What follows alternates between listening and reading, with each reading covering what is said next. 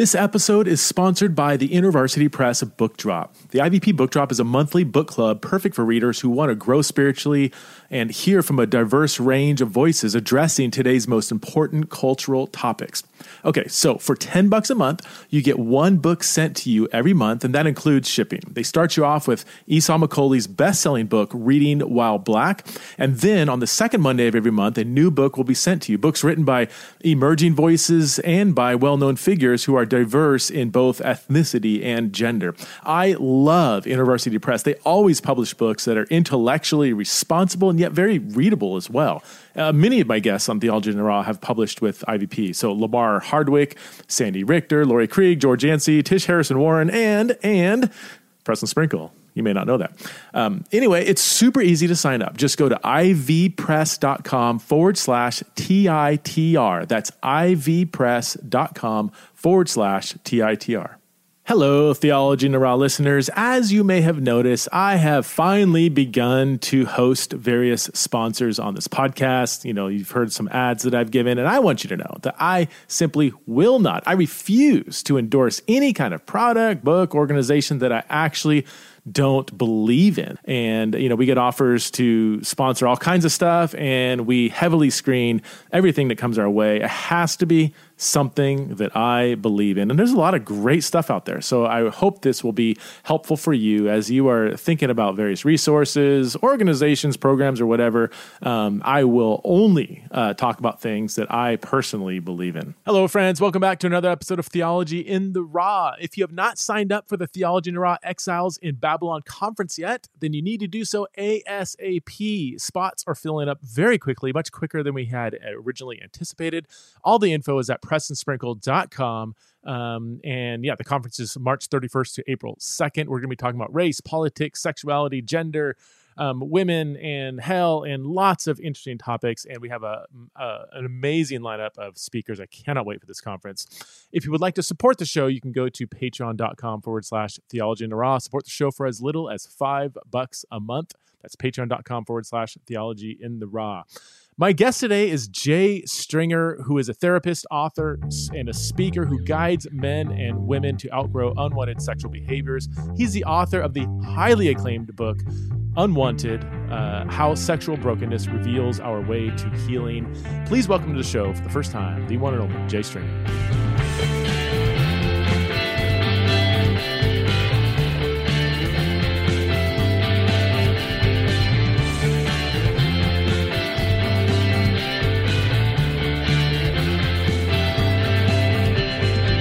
All right, hey friends, I'm back here with Jay Stringer. I met Jay a couple years ago. Jay, it's good for you to be on the podcast. I've been wanting to have you on for a long time. I mean, ever since your book came out, then we got to hang out for a little bit here in Boise. And man, the work you do is just absolutely insane. I mean, it's incredible.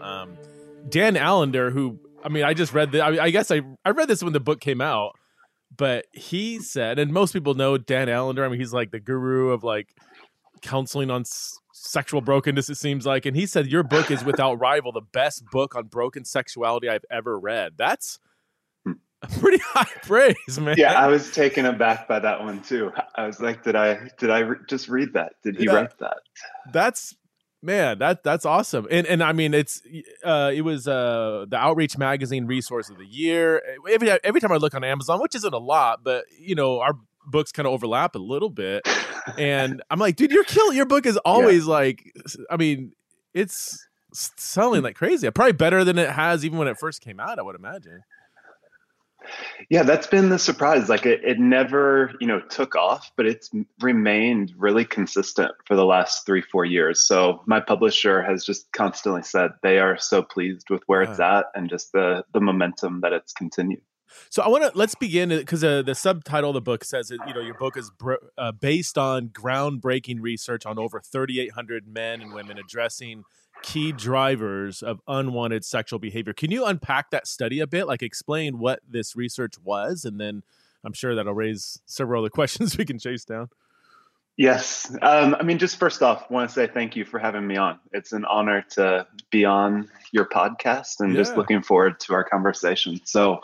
Yeah. I mean, I think part of what I would say with regard to the need for research in this area is, I mean, you know this well, that the primary way that Christians tend to address unwanted sexual behavior, which I just define as the use of porn, extramarital affairs, the use of prostitution, is that we have kind of defaulted to just what I refer to as a lust management system. And so that's the bounce your eyes when you're having an inappropriate thought, slap a rubber band around your wrist, get some internet monitoring on your computer if you're continuing to struggle. But as my youth pastor said to me, I had a conversation with him when I was writing this book, and he said, Jay, when I've been having the same conversation with my accountability partner for 15 years, just something isn't working. Yeah. So that's the very kind of conservative side. The more progressive side tends to be kind of shame management, right? So the main issue here is if we could just reduce the shame and stigma associated with people's sexual choices, then we're going to lead people into liberation. And all I can say is just, after counseling a lot of people in this realm, that doesn't tend to work. And so a lot of the approach with regard to my book was I wanted to create something of a third way that instead of overly excusing or overly pathologizing unwanted sexual behaviors, I wanted to say, like, what can we actually learn from these behaviors? So there's a French psychoanalyst by the name of Lacan. And for Lacan would say that everybody has a symptom. And he does this wordplay in French where essentially the symptom is symptôme, which in the French, I'm probably butchering it, but it essentially means holy prophet or holy man. And so for Lacan, every symptom, every behavior that is unwanted is actually a holy prophet that's trying to get your attention. So if I have anxiety or depression, we live in a day that we want to reduce and mitigate depression. So we have medication management, we have, therapy. But what if we looked at depression not as something that needs to be managed, but as a form of communication that's trying to get our attention about something sad that we have been through, something of just a lot of heartache that we never had words or community to process. And so that sense of behavior is communication. And so long way of saying, with regard to my book is I did a original research study and got about 4,000 men and women to contribute. And we asked just a lot of questions about people's family of origin, their relationship with their mothers, their fathers, adverse childhood experiences like sexual abuse, bullying. And then we wanted to know, how does the past from someone's sexual behavior? So whether they look at porn, they pursue affairs. And then we asked some even more invasive questions around something that is just known as the sexual arousal template. And so essentially, like when you go to Google and you look at porn, what are the websites, what are the themes in pornography that people actually pursue? Or if you had an affair, did it make a difference whether that affair partner was more anonymous or someone that you knew? And so I had a team at New York University handle all the analytics associated with it. And it was remarkable. The thesis that I would kind of articulate is that unwanted sexual behavior could be both shaped and predicted based in the parts of our story that remained unaddressed. And so the bell that I keep ringing with regard to this research is that unwanted sexual behavior is not this life sentence to sexual shame or addiction. It's a roadmap to healing. And so that was the importance of the research, is that we actually can kind of begin to see that, our family of origin, our past trauma actually shapes and predicts unwanted sexual behavior. And so I think the way that we need to change talking about this is not something to be managed, but this is something that we need to listen, we need to study. And this form of sexual brokenness actually provides clues into the healing that God desires for our lives. So unwanted sexual behavior is kind of the symptom of something deeper going on inside. So if all you do is manage that behavior, you're not addressing the core root issue. Is that a simplistic way of summarizing? Yeah, very Yeah. well said. What kind of Exactly. patterns Yeah. did you find in the study? I don't know if that's the right question, but like, were there some patterns that you saw kind of coming up Hmm. often with people that maybe have Yes. maybe been sexually abused or even like male female patterns of difference or Yes. Yeah, let me give you just a couple big statistics. So we found that this was only true for men. Men that had a lack of purpose in their life, meaning they looked back at their life and saw a lot of failure. They didn't quite know where to go with their careers. They kind of just felt stymied in life. When a man was struggling with a lack of purpose, he was 7 times more likely to increase his use of pornography wow. compared to those who did not struggle with porn. In the sexual abuse category, we found that the most significant users of pornography, so we used a Likert scale of 0 to 5, and those that answered 5 on the scale of the extent of pornography use had sexual abuse scores that were nearly 24% higher than those who did not have past sexual abuse. And so just that sense of, if your original sexual template has been marked and just kind of with trauma and sexual abuse, that will set a template that will shape the trajectory of your entire sexual story. And so Wow. just that need of, just if you found yourself struggling with unwanted sexual behavior, but have never addressed kind of that past sexual abuse, I think that's just a clarion call to be able to grieve, to be able to make sense of how did my sexual story become something that was just infused with shame and kind of marred with abuse from a very early age.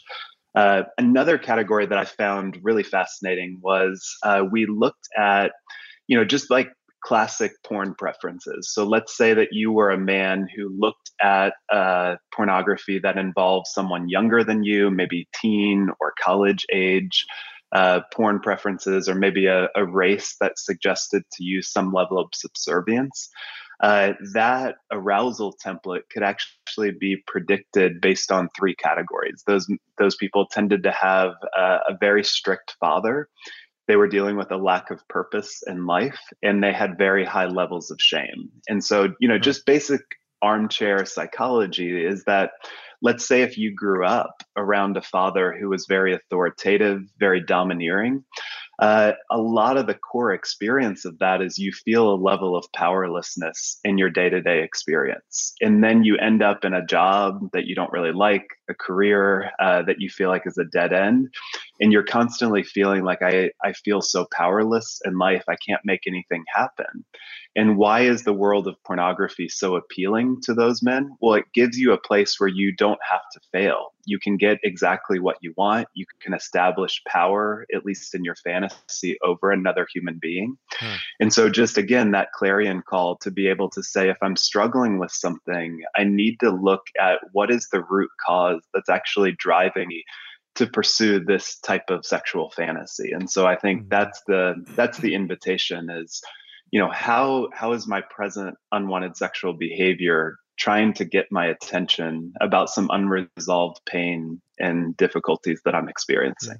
I'm curious. That's first of all, that's fascinating. I don't know if that's the right word. I mean, it's a little disturbing and sad because that's like, I mean, it's porn itself is disturbing, but if there's also another layer of somebody that has kind of an unhealthy view of power, wanting to be in a situation where they have power over another human being or watch another person, typically a man, dominate another woman, like there's just layers there that need to be unraveled, right? I mean, but identifying that's encouraging. It's like, wow, so there's a core thing here that if you address could be the key to freeing people from enslavement. And have you seen success? What does success look like in your works? I mean, you deal with people all the time. Yeah. I mean, I think you put it well, Preston. I think like it's disturbing in that the confluence of, the porn industry, which so often, I think 88% of all popular porn films that have been analyzed have some degree of violence against a human. Wow. And so that 88%. level of some of all the research that's been done on like mainstream pornography, that sense of, the confluence of that level of violence predominantly against women, with the confluence of our own personal trauma histories. To me, that's so disturbing. It makes me both want to like scream and rage and Mhm. also just kind of grieve of, this confluence of trauma, early childhood trauma and violence against other human beings, is just such a Mhm. tragic combination. And so, a lot of the work that I do with men and women in my intensives and kind of counseling is to really invite them to understand, like, what is the story that they are living out of with regard to their unwanted behavior. And so I think a lot about Jesus's words in Matthew 5:4 of blessed are those who mourn, for they will be comforted. What I find with a lot of people is that they're always asking for forgiveness of their sins, but they Mm. have never, very rarely do they ever ask for a level of comfort for the sins that have been done against them. And just as a general rule, it's almost always easier to face your own sin than it is to begin to study the patterns and the Mm. ways that sin has been used against you. And so that's the importance of this work, is that if you don't build a bridge between your present unwanted sexual behavior and your past trauma, you are going to continue to fight the same battle without really Mm. understanding the core war that you're in. And so, what we learned from a lot of research that's been done in this realm is that, people who struggle with unwanted sexual behaviors tend to come from two types of family systems, either like a very rigid family or a very disengaged family. Mm. And so a rigid family basically has a lot of rules, lots of regulations, just kind of that sense of like your family name might mean something in your town. And so you need to be able to just kind of keep up the appearances. You don't really feel like you are free. If you get a bad grade, if you act out in any way, you're going to get some level of shame. It could be a level of corporal punishment. And so, what I always say about kind of rigid family homes is that creates kind of just fertile territory for anger to emerge in the life of someone. And then the other family system is a disengaged family. And so that's that sense of, when care is overlooked, that if you think back to, for me, I think of middle school as just a prototype of hell. Just when I think about my own bullying, when I think about the nicknames that were given to me, but just that sense of when you came home from school, did you have a mother, a father, a caregiver that was actually attuned to some of the heartache in your life? Or did you just kind of learn, I am mostly on my own when it comes to things that are difficult? Mm. And so, what I say about kind of disengaged family homes is that creates fertile territory for lust to Mm. emerge, because you realize that intimacy, connection are not going to be found within the family system. You're going to need to leave it in order to go and Wow. find it. Yeah. And so when I think about kind of the role of porn and affairs, like, what do they promise? Well, they appeal to people who have unaddressed lust and anger, right? And so that sense of what does porn offer? Come unto me, all you who are weary and heavy laden, and I will give you rest. Mm. Well, what does Jesus offer? Essentially the same thing. Come unto me, all you who are weary and heavy laden, and I will give you rest. But simultaneously, one of the things that we really need to begin articulating is that one of the reasons why we pursue porn is because it gives us a place to be able to play out some unaddressed anger in our lives. So whether we are angry with our spouse, whether we are angry with the current president, whether we are angry with some childhood trauma that we have Mm. been through, part of the appeal to porn is that I can reduce another human being to be subservient to me, where in the rest of my life I really don't have that power. But I think what does Jesus also offer?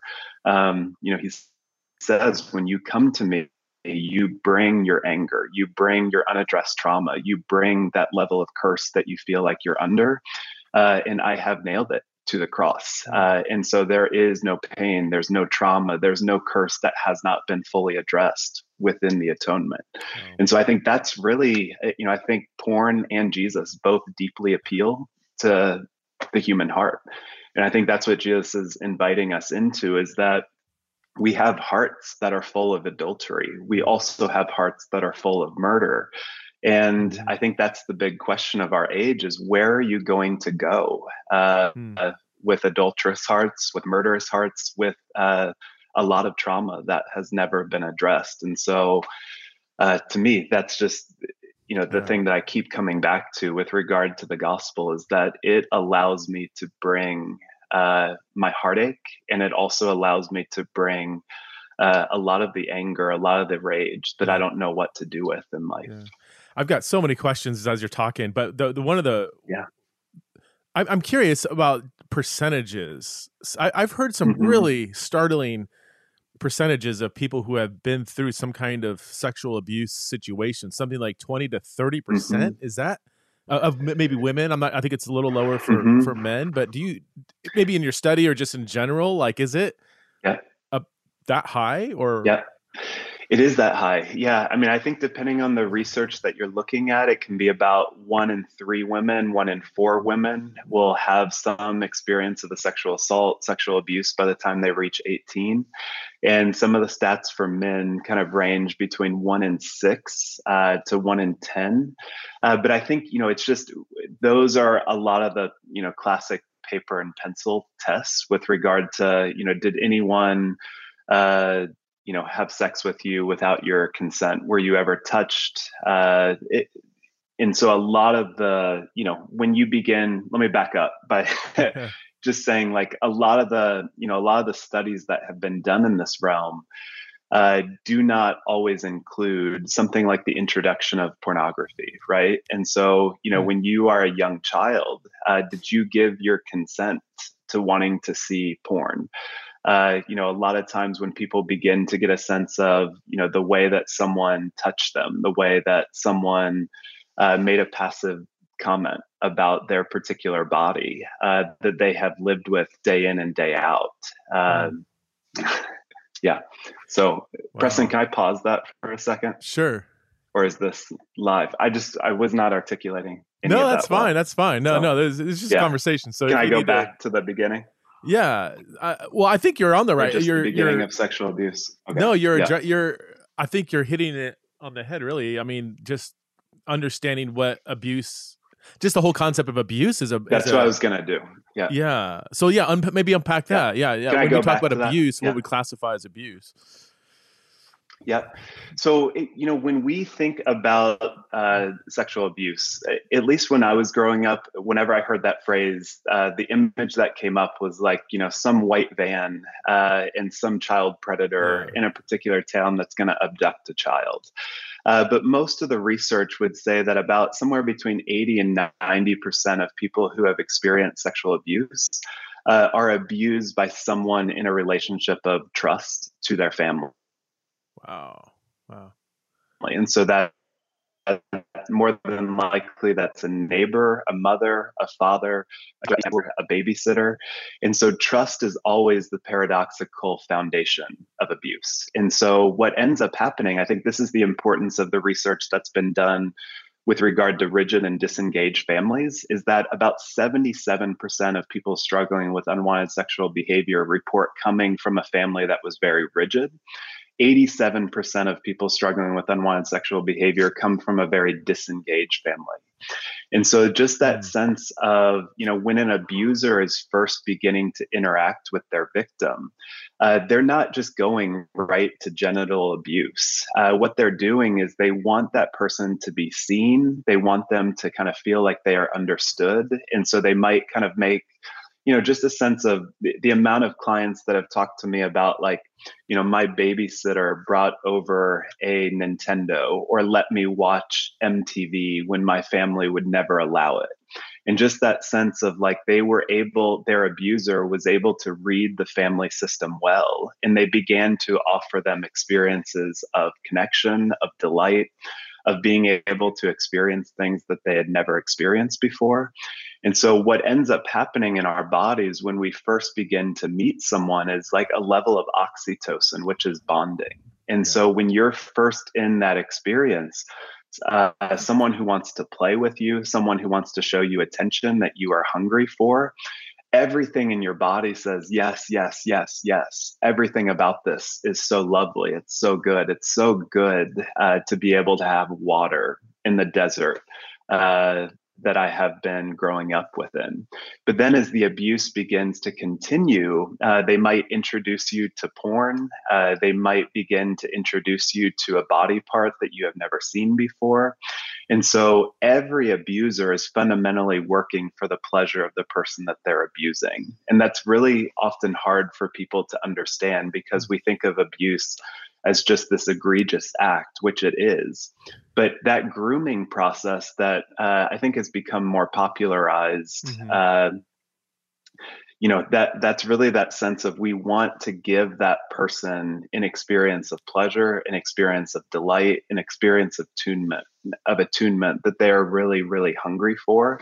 And then you begin to feel a level of dopamine. You feel pleasure, you feel motivation for that.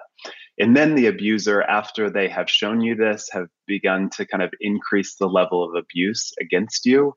They might ask for your secrecy. They might say, this is just our secret. Don't tell anyone. Or they might make an overt threat that if anyone finds out about what we've been doing, it's the end of your family. It's the end of your reputation, something along those lines. And then the aftermath of all that you experience, you feel a lot of shame and a lot of numbness with regard to that. And so abuse just creates that really tragic cocktail of I experience oxytocin and connection with someone.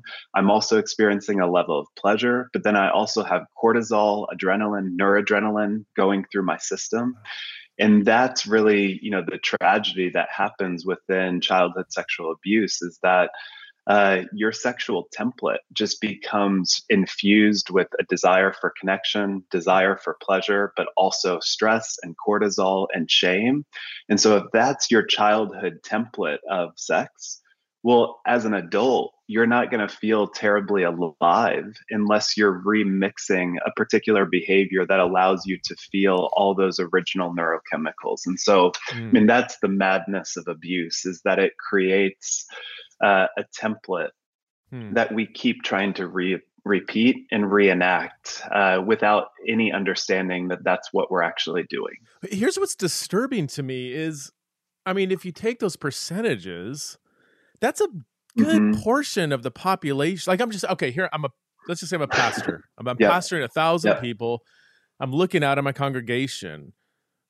So we're saying like let's say a third of the people I'm preaching to have been through all the stuff you're talking about. And I love how you unpack just the complexity of it all. Is it a really small percentage of that third that has actually dealt with all this and healed as much as they can in a healthy way? Like, would you say that's most people are walking around with this kind of trauma just in their bodies, like, and they're just somehow getting through life? That's shocking.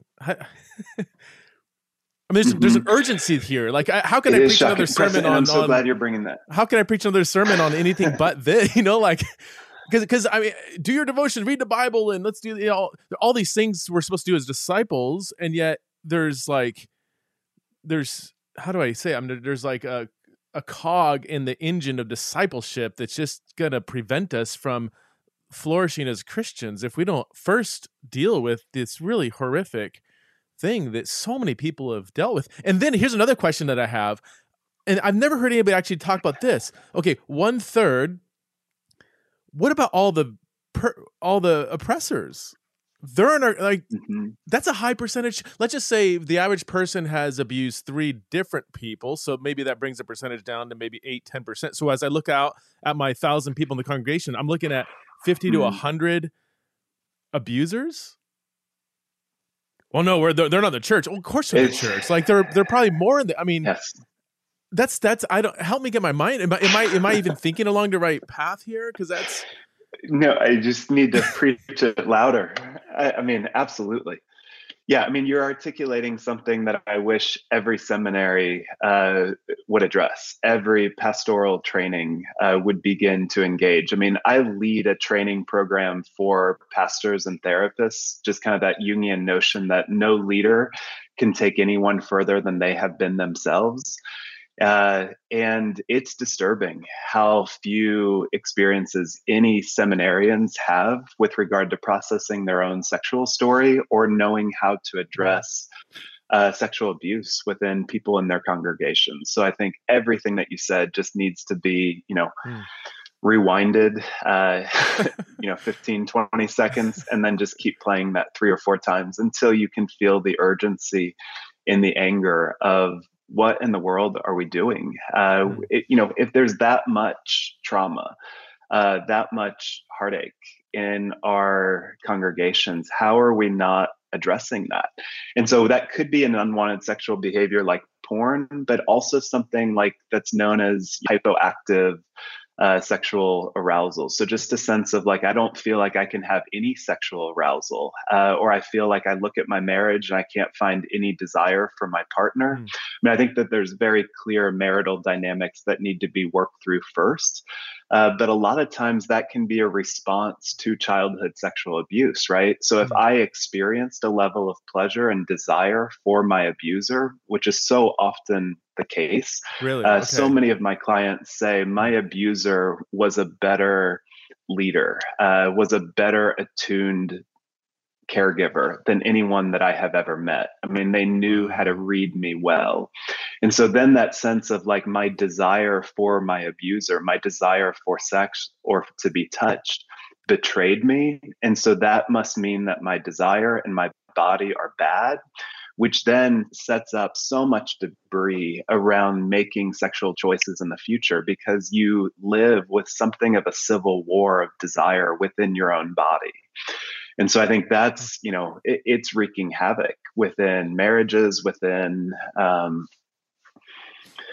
pornography use and why people are driven to those things. And so, I think about, like a passage like 2 Samuel 13, the rape of Tamar.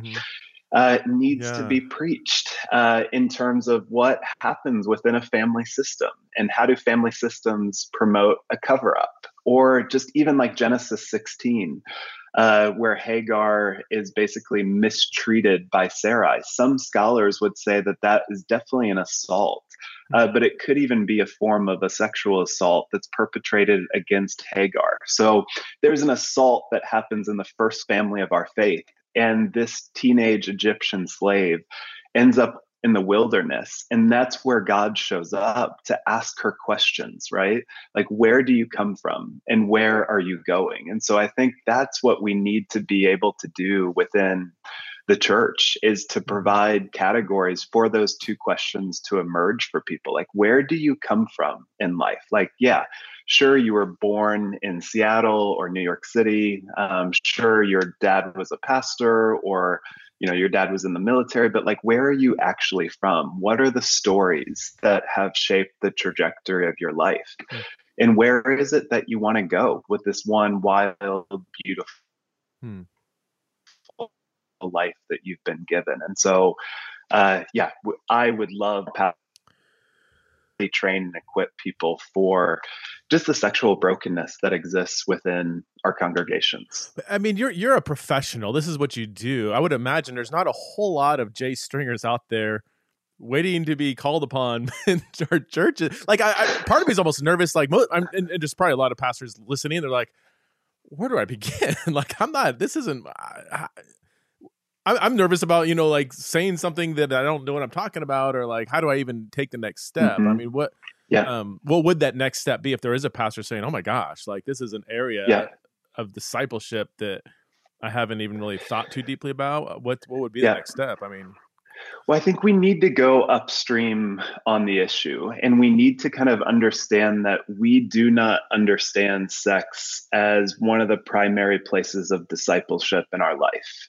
And so we don't have, a good theology of sex. So, I mean, I think of when I think of like a 7-word theology of sex would be like, God loves sex and God loves you. And if we can kind of understand that God is the author and the designer of all sexual pleasure, I mean, God designed the penis, the clitoris, which for the clitoris has essentially no other purpose except for sexual pleasure. Why did God do that? Well, God cares about pleasure, but we come from so much church history that basically makes sex something that is wrong, that is bad, especially sexual pleasure for the sake of pleasure and arousal as something that is just very taboo. And so I think part of what we need to understand is that, you know, God has created sex to be one of the primary places where we begin to understand just how committed God is to our pleasure, to our salvation. And if we can understand that our sexuality, our sexual arousal is just a place that we really need to be able to understand God's presence, God's kindness in our lives, I just don't think that we see it as a place of spiritual formation. I don't think we see it as something that we can thank God for the gift of our sexuality. I think we usually see it as something that's wrong, something pathological. And so, you know, a lot of times when it comes to Christians addressing sex, I kind of compare it to trying to learn how to cook. But instead of teaching people how to cook and how to enjoy food, we just teach them about food poisoning in terms of you could die from salmonella, you could die from this. But we don't create any imagination around what is good, healthy, passionate sexuality look like in people's lives. And so I think we need to go upstream to be able to say God is, again, the author and the designer of sex and sexuality, and therefore is fully aware of the power and the passion and even some of the dread that can accompany sexuality. So I think if we can begin to kind of think about what are the books? What are the studies? What are the teachings? What can we say from the pulpit? What can we say within small groups? How can we not make sexuality just a basement issue for people that struggle with addiction, but really invite people to an imagination around why has God created sex and what is sex really intended to offer us? So. Do you have a favorite resource, like a book that articulates a Christian vision for sexuality, like sexual flourishing, or however you want to put it? Like, I know some of the any of Preston Sprinkle's books. Well, I mean, Julie Slattery is the one that kind of coined that phrase, at least the one that I first heard it from her in terms of sex as an area of discipleship. Yeah. So her book, Rethinking Sexuality, is a really good place to start. And I recently had a conversation with a pastor around this for their church. And part of what he said is that we're going to read Julie Slattery's book, for the first 3-4 months. And we're just going to be processing that within small groups is to kind of get a vision of what is sex and sexuality all about. And then we're going to move to my book, Unwanted, to be able to address, like, how does broken sexuality function and how can we understand the brokenness in our lives as this roadmap to healing? And so I think we need to begin talking about it a lot more frequently, just both in terms of what is good and holy and beautiful about sex. And because evil cannot destroy the glory of God, it goes after that which most reflects God's glory, which is you and I and our sexuality. And so I think we need to be able to have a context and a framework to begin to work through how has evil sought to steal, to kill, to destroy something of what God has made very good with regard to sex. Yeah, that's good. It's actually on my I've got several book ideas. I always probably like you have several book ideas and not enough time. But that I think having something that a book that combines a lot of all this practical stuff we're talking about with some really robust theological backbone with a up-to-date cultural awareness. Like, usually books do one or the other, like I'm looking at my book, Stanley Gren's Sexual Ethics or The Meaning of Sex, or there's these kind of more academic stuff that Gren's is so good. Yeah, it's so good.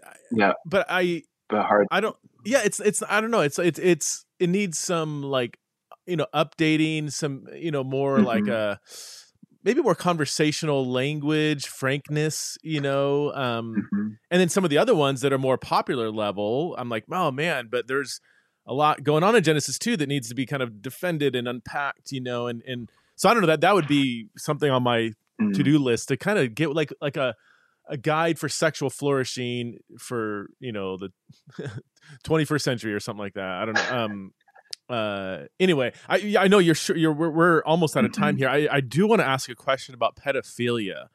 Hmm. Because it seems like, for lack of better terms, aberrant sexual behavior. We'll take porn. You have like Hmm. just normal. You have like, let's just go all the way back, like Playboy, and then Yeah. like normal porn, where it's kind of like, not normal porn, but it's like then that moves to more, Yeah. violent and domination and BDSM stuff, and then that seems like that can lead to it. Just like it keeps leading to more and more aberrations of God's design for sex, and pedophilia would Hmm. be, I guess, in that category. Are you seeing an increase in pedophiliac desires, I guess, or whatever, Hmm. given the just how porn and hentai porn and other things are just kind of like so just not Hmm. slowing down? Yeah, yeah. I mean, when you think about, I mean, just even what you just referenced with regard to hentai porn, this was like a surprise to me. Hentai porn was the number two search for term at Oh least my a year gosh. ago, 2 years Huh. ago. And, if you're not familiar with it, it's, Japanese anime type porn. And the theme there is kind of sexy innocence. And so they want to kind of create almost childlike figures, Oh gosh. but that have adult body parts. And so just that sense of we want to be able to see more and more innocence. We want to see something degraded there.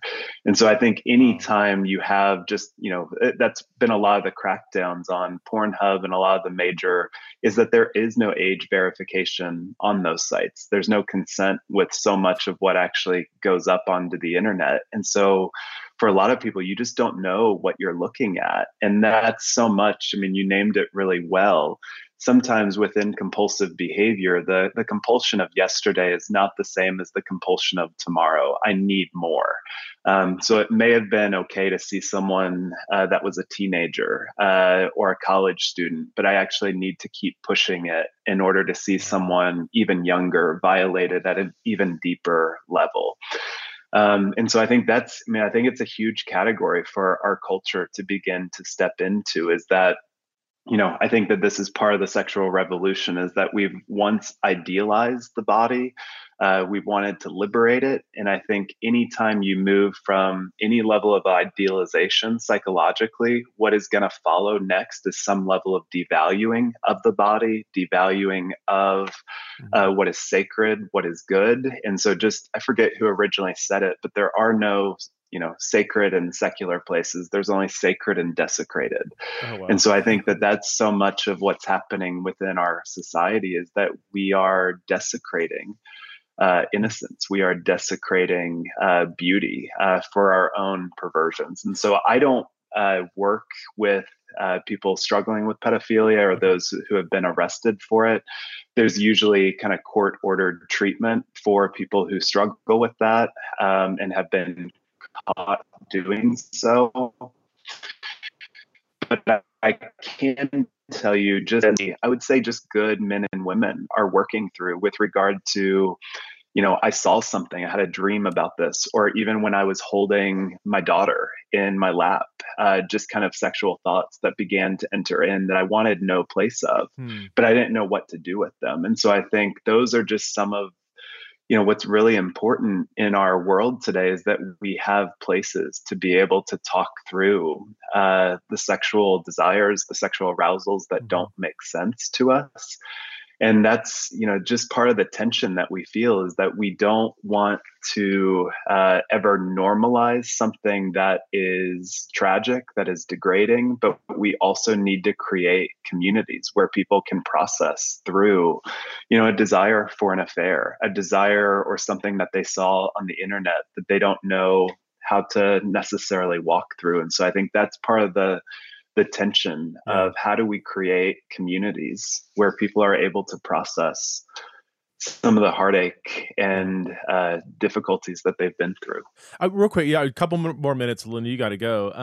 Can you just tell us just briefly about your 3-day intensives, or if people want more coaching training through you, what do you do? How can people get a hold of you? So I run a training program for leaders, just to basically do this work, to get into their own sexual story so that they are more equipped to be able to lead others through this area. So I run that. It's called an unwanted guide training. I also do individual intensives for men and women struggling with unwanted sexual behavior, hypoarousal, or betrayal trauma. And then have a lot of resources, whether that's, a workbook, an online course, an assessment, to really help people get a sense of what is the why that's driving their behaviors. So, something for everybody, depending on where you are in this journey. And it's j-stringer.com. Is that where everything's at? Okay. Yeah. It is. The other Jay Stringer that is out there is a British crime fiction novelist who published his books before I was around, and so he has all the websites for Jay Stringer. So people have asked me, "Are you writing crime fiction now?" Yes, I am. No, but we should team up. A guy who writes about sex and sexual brokenness and crime fiction. Yeah, you should combine the two. I think we need to co-author a book with Jay Stringer and Jay Stringer, just to really confuse people. Well, Jay, again, the book is Unwanted. I would just highly recommend everybody, really, anybody out there listening needs to read this book. And then check out Jay's website with all these other. I'm on it right now, and you got a lot of. You have blogs, you have talks, you have all kinds of stuff here. So thanks so much, Jay, for coming on. Man, if you ever want to come back on again, we have so much more to talk about. So just let me know. We should do it again. I know you're a busy guy, but let's do it. Okay. Sounds good. All right. No, it would be great to connect again. And I so appreciate you hosting this conversation, and just, the connections that you're making around, just basic math and percentages and that application around what does this mean for the church? And, I think it's just, there's so many things that we just accept as commonplace. But for you to kind of sound the alarm and just do the percentages, seeing a congregation of 1,000 people and imagining 300 people today just disturbed me, and it quickens me to be able to want to do more work and really enter these themes, these stories, and these dynamics that we need to enter. So appreciate you. Well, thanks for taking the lead on this, man. It's not an easy conversation, and I just wish we could multiply you times 1,000 and stuff you in every church around the country. But in the meantime, pick up Jay's book, check it out, and go from there. So. Check out the book. All right, man. Hey, thanks for coming on the show. Appreciate it. Yeah. Bye-bye.